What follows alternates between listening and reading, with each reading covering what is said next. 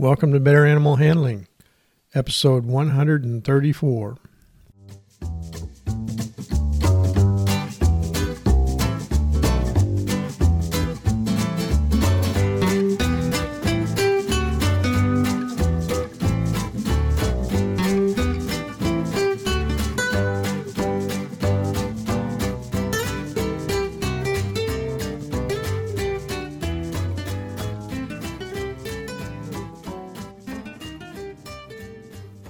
From the center of Missouri, USA, I'm C.B. Chastain, your guide to better animal handling, and Abby, my cattle dog and water connoisseur co-host. Say hi, Abby. Our goals are to improve your knowledge of why domestic animals from Chihuahuas to Clydesdales act as they do and how to better handle them safely and humanely. Today's episode is on dangerous drinking water for dogs. Our topics for this week are blue-green algae poisoning, including causes, signs, treatment, and prevention. Also, other dangers of drinking or swimming in stagnant water.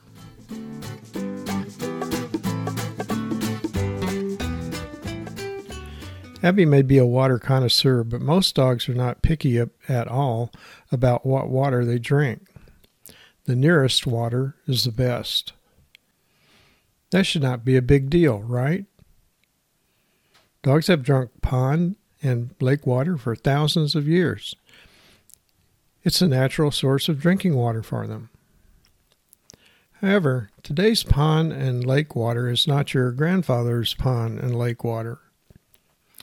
With global warming and the overuse of phosphorus in fertilizers and household and cleaning products, and the runoff of nitrogen from fertilizer, septic tanks, or lagoons, the water may have a green or red tint caused by blooms of blue-green algae.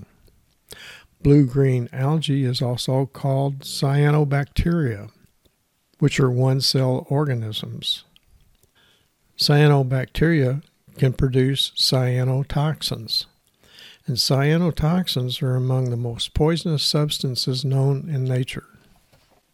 In warm weather, particularly late summer and early fall, cyanotoxins sicken and kill many animals, especially wild birds, dogs, and cattle. Blooms may or may not be visible. They can stay below the surface of the water or appear as foam, scum, or mats, often blown to the edge of the water by the wind. Less than 50% are visible on the surface. Even if it is visible, you cannot tell by its appearance whether it's produced cyanotoxins, and less than 1% do. Although blue-green algae toxins can occur in saltwater or freshwater, most cases of reported poisoning in animals involve freshwater. A dog's exposure to cyanotoxins can be by drinking the contaminated water, or swimming or wading in it. This is because they'll typically lick the contaminated water from their wet hair coat. Signs of poisoning are weakness, lethargy, loss of appetite, and seizures. Prevention involves avoiding water that is discolored or smells bad. If your dog drinks or licks potentially contaminated water, you should induce it to vomit with 3% hydrogen peroxide at a dose of 1 teaspoon per 5 pounds of body weight, and rinse its hair coat off. Do not overuse fertilizers, and maintain properly operating septic tanks and lagoons.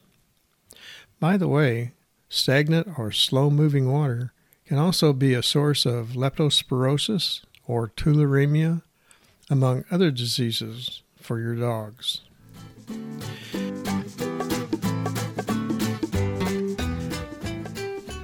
If you're interested in particular subjects, contact us at cbc@betteranimalhandling.com. Now, let's recap the key points to remember from today's episode. You should not let your dog drink from stagnant or slow-moving water sources such as ponds and lakes. If your dog drinks or swims in water with algae or a rotten plant smell, induce it to vomit with 3% hydrogen peroxide and wash its hair coat. Abby says it's time to wrap up this episode. More information on animal handling is available in my book, Animal Handling and Physical Restraint, published by CRC Press.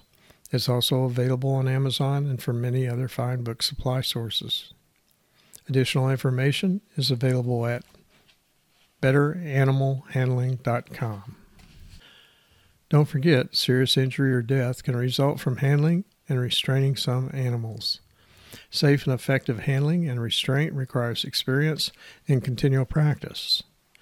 Acquisition of the needed skills should be under the supervision of an experienced animal handler. Thanks for listening. Abby and I hope you'll come back next week.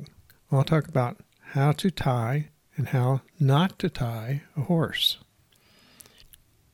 Hey Abby, have you ever drank hydrogen peroxide? Yes, there are better ways to whiten your teeth, and they don't even make you vomit.